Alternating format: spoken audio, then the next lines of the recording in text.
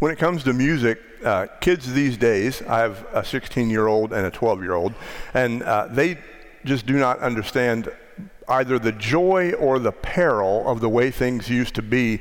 All of us who are old enough to have bought our music in an actual record store know exactly what I'm talking about here. So, these days you can stream whichever songs you like by your favorite artist. I use Apple Music, and they even have this list of essentials for just about any musician you can think of. So you type in the name of your artist you're looking for, and the first thing up is their quote-unquote essentials. You can stream or download pretty much any song you want anywhere in the world. I was on vacation last week in Alaska. I had the world of music at my fingertips, and I use this feature a lot. So I looked on my phone, and here are the list of essentials that are on my phone right now. Billy Joel, Don Henley, the Eagles, Ed Sheeran, that's because of my boys, Elton John, Gordon Lightfoot, even though Whitney said I shouldn't mention Gordon Lightfoot, but I love Gordon Lightfoot, James Taylor, Johnny Cash, Prince, Sting, the Beatles, Willie Nelson, and of course, U2. But back in the day, if you were a fan, and you know what I'm talking about here, every time your favorite artist released a new album, you actually got in the car and drove to the record store and purchased that album, or on vinyl or 8-track or cassette or CD or whatever, depending on your age. And the thing about that is, buying an album was kind of like rolling the dice, right? Because some songs were fantastic. These were the ones that made it to the radio, the songs everyone knew. And then, for true fans, we could identify those hidden gems, the one that were not released to the radio. Mass audiences didn't know them, but we did as true fans. But then, on an album, there were always those clunkers, right, that never should have been released, that only were there to fill space on the album. And because of the way the industry was back then, you had to buy the whole thing. This was the joy and peril of being a music fan back in the day. Now, if you waited long enough, if you were patient enough, you could buy a greatest hits album, right? The best songs from a few different albums that they put onto one record, kind of like Apple Music does with Essentials. But every once in a while, there was an album where every single track was amazing. These were the exception to the rule. But these were those wondrous occasions where the entire album was worth listening to. The entire album was almost greatest hits level good. And the prime example of this for me was this album. Anybody else have Carole King's Tapestry album? Surely some of y'all did. I'm not the only one. I know I'm not. Believe it or not, I fell in love with this album when I was at sea in the Navy. I listened to it constantly. I listened to this album for years, just assuming that it was a greatest hits album. And when I finally learned that it was in fact just her second studio album, I couldn't believe it. These days, if you look up Carole King on Apple Music's Essentials, which I did to check this, there are 23 total songs by her. 9 of them are from Tapestry, which only had 12 songs to begin with. And I'm guessing that each of you has your list of albums that are like that. I've got a couple more that I could name.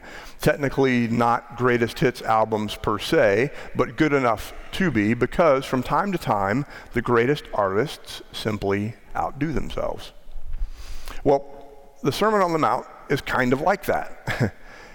In our 4 Gospels, Jesus does a lot of teaching. He says a lot of things, and every bit of it is important, of course, for us as his followers. In fact, just in the Gospel of Matthew alone, he has 5 extended teachings, what scholars call the 5 discourses in Matthew. And unless you're a Bible study nerd or a seminary student, you probably can only name one of them, the Sermon on the Mount. It's the first of those teachings in Matthew that has long been recognized as his greatest and most challenging teaching. This is his masterpiece, if you will. In fact, the founder of Methodism, John Wesley, called the Sermon on the Mount, quote, the sum of all true religion. It's like a greatest hits album, except that instead of compiling a list from a bunch of different sermons, the Sermon on the Mount is 3 chapters of some of his best-known work, preached at the very beginning of his ministry, as recorded in Matthew. Sermon on the Mount begins with what we call the Beatitudes, which really are an entire sermon series in and of themselves, so we did not cover those in this series. But then immediately following the Beatitudes, Jesus continues with a metaphor for disciples that's become a colloquialism in English and the inspiration for the title of the series, Salt of the Earth. We talked about that in week 1. Then 2 weeks ago, we talked about Jesus' famous expectation that we turn the other cheek and love our enemies. Last week, Reagan preached on the passage where Jesus encourages us, do not worry about tomorrow, for tomorrow will bring worries of its own. And passage after passage in the Sermon on the Mount is quotable and memorable and essential. All of which is to say the Sermon on the Mount is preaching and teaching at its best and its most effective. Today, what we're going to do is read the beginning and the end of the third and last chapter of the Sermon on the Mount. We're going to start with a verse that is often quoted. You could probably quote it yourself, but it is much harder to obey than to recite. So this is Matthew chapter 7, verses 1 to 5. Listen, friends, for the word of God as it is proclaimed by God's servant, the evangelist Matthew. This is Jesus talking to his disciples, which means us. Do not judge so that you may not be judged. For with the judgment you make, you will be judged, and the measure you give will be the measure you get. Why do you see the speck in your neighbor's eye and do not notice the log in your own eye? Or how can you say to your neighbor, let me take the speck out of your eye while the log is in your own eye? You hypocrite. First, take the log out of your own eye, and then you will see clearly to take the speck out of your neighbor's eye. This is the word of God for the people of God. Thanks be to God. So a couple weeks ago I said that the turn the other cheek / love your enemies part of the Sermon on the Mount is Jesus' most challenging teaching to me. Our passage today falls into the maybe easiest to understand but maybe hardest to follow category.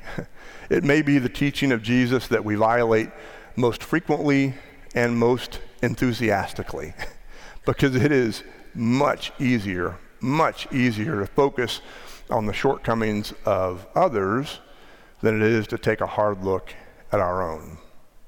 It is much easier to point out the mess in somebody else's yard than it is to clean up our own. It is much easier for us to criticize and judge others than it is to take a hard look at ourselves. And of course, Jesus was a keen observer of the human condition. He knew this, of course. Now, we need to say here that his point to the disciples was not that we should avoid helping each other overcome our shortcomings, right? I mean, part of our life together in Christian community is that we challenge each other and we help each other grow. That's part of what life together is all about. But his point was that we should focus on improving our own shortcomings first. And then, repenting, turning around when we need to, and asking God's help to do better. And then, if we feel led, or better yet, if we are asked / invited to help others overcome theirs, we should be generous and merciful in doing so. Because for Jesus, judging is the opposite of forgiving. And he taught this in the previous chapter in the Sermon on the Mount. We didn't cover this in this series, but he gives us the Lord's Prayer in the 6th chapter, and then immediately after he says, if you forgive others their trespasses, if you forgive others their trespasses, your heavenly Father will also forgive you. But if you do not forgive others, neither will your Father forgive your trespasses. It's a very similar sentiment to do not judge so that you may not be judged, right? It's about our taking an honest look at ourselves rather than criticizing and judging others. That's pretty straightforward, but we sure do struggle with it because it's so easy to judge. It just comes so naturally to us. There's a woman named Alice Roosevelt Longworth. You may not have heard of her, but she was I believe the first child of President Teddy Roosevelt, and she was quite a character. She had a very entertaining biography. She lived a long time. She lived to be 96 years old, which was all the way until 1980. And she is actually the one who first said something that was made popular 9 years after her death by the 1989 movie Steel Magnolias. Now, I have never seen Steel Magnolias. That's what Whitney says too. That's what my wife says too. But my wife Whitney has seen Steel Magnolias, and I know this line because she's quoted it over the years, and it always makes us laugh when she does. If you've seen the movie, which clearly some of you have, it's a famous scene. So Olympia Dukakis' character is saying something very judgy about some of her relatives, and she's talking to Dolly Parton's character, and Dolly Parton's character is surprised that Olympia Dukakis' character is saying these mean things, these judgy things about her kin. And Olympia Dukakis' character replies, well, as someone always said, if you can't say anything nice about anybody, come sit by me.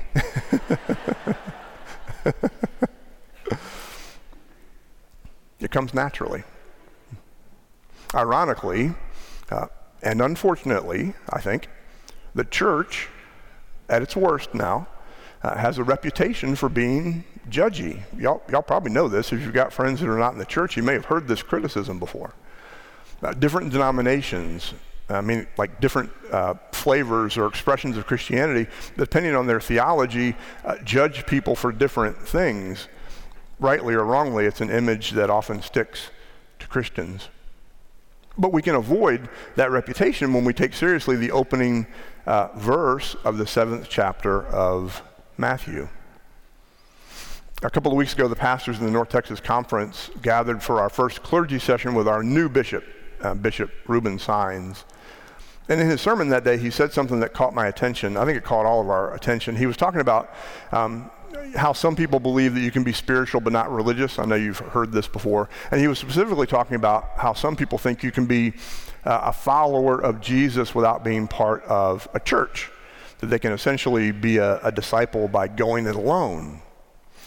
And he said, just very matter-of-factly and very accurately, in my opinion, that going it alone is incompatible with Christian teaching. It's a powerful phrase, I think. And it's one that surely applies to Jesus' most famous sermon, including the part that we're reading today. Judging others is, in fact, incompatible with Christian teaching. We know so because Jesus said so very clearly.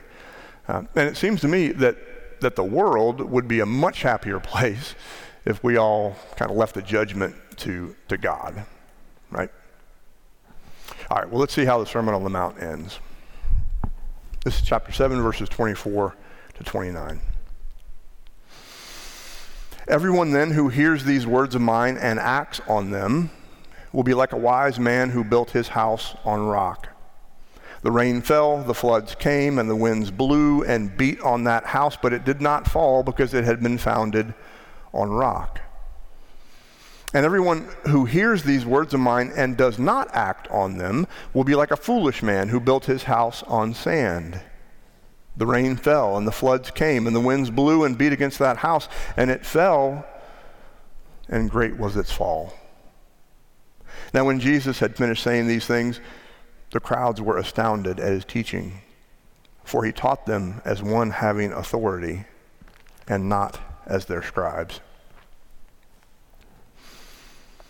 So as Jesus ends what most scholars, what most of us would have to consider his masterpiece, he closes his Sermon on the Mount with a story. Like I said, the Sermon on the Mount is Matthew chapter 5, 6, and 7. And everything up to this point had been straight teaching and commandments, calling us all to a higher righteousness. But here at the end, he closes with what preachers call an illustration. And as it turns out, this closing illustration is the first of what will be many parables in the Gospel of Matthew. It's the first one he tells. Now, for some people, the Christian faith is mostly about what we believe. And I think it certainly matters, of course, what we believe. It matters very much. That's the reason we pray a creed together every Sunday. It reminds us what we collectively have always believed. It's why we have prayers and worship that reinforce our theology for that day. It's why we're very careful about which hymns we sing, that they reflect our Methodist theology and that they are consistent with what we're talking about that day. It's why we spend so much time and energy raising our kids in the church and then continuing to grow in our faith as adults. All of that is because what we believe is vitally important. Now, for other people, Christianity is mostly about the one in whom we have put our trust, our faith, our loyalty, and that obviously matters a lot. As I told our kids last month, my youngest was confirmed last month in confirmation, and I told the kids in that confirmation sermon that I personally believe that is the most important decision any of us makes in our lives, who we believe in, who we put our trust in, who we put give our loyalty to. Because that decision shapes everything else in our lives, or at least it should. So what we believe matters, and who we believe in matters a great deal. But it is fascinating, I think, and more than a little revealing, that in his most famous teaching, the Sermon on the Mount, Jesus does not really talk all that much about what we should believe or even to whom we should give our faith and trust. Now, those are obviously very important things, no doubt about that, and he does indeed talk about them in other places in the gospel, but they are not what he spends the 3 chapters of the Sermon on the Mount talking about. Now, if you've not read it yet, I'd encourage you seriously to go home and read Matthew 5, 6, and 7. By all means, email me if you think I'm wrong about this. I am chris@cumc.com. I love getting email. What Jesus spends the Sermon on the Mount talking about is what we should do. He calls us to a higher righteousness by detailing how we should act and how we should pray and how we should relate to each other and how we should love. And then he closes this brilliant sermon with a memorable illustration that reinforces the point, which is what a good sermon illustration does. Everyone, this is Jesus speaking now, who hears these words of mine and acts on them will be like a wise man who built his house on a rock. But everyone who hears these words of mine and does not act on them will be like a foolish man who built his house on the sand. Some people try to think their way into right action, and there's nothing wrong with that. But Jesus is very clearly teaching us here to act our way into right thinking. Hearing the Sermon on the Mount and not doing what he says is, according to him, the path of folly, while the enduring wisdom of almost 2,000 years is to take him at his word and do what he says. The 13th century Persian poet Rumi, although he's from a different religious tradition, had a wonderful insight that I think succinctly captures the ethos of our readings for today. He said, "Yesterday I was clever, and so I wanted to change the world. Today I am wise, so I am changing myself." As Christians, we believe that the risen Christ dwells within us all and that the Holy Spirit is our constant guide and companion, so that we're not exactly improving ourselves so much as we are partnering with God who transforms us. And that is good news because the theological essentials to be found in the Sermon on the Mount set expectations that would be daunting without the hand of God working within us. Over the past month, we've heard Jesus invite us to stand out for the right reasons in a culture that is too often at odds with the gospel. May we be wise enough to do what he is calling us to do. Amen.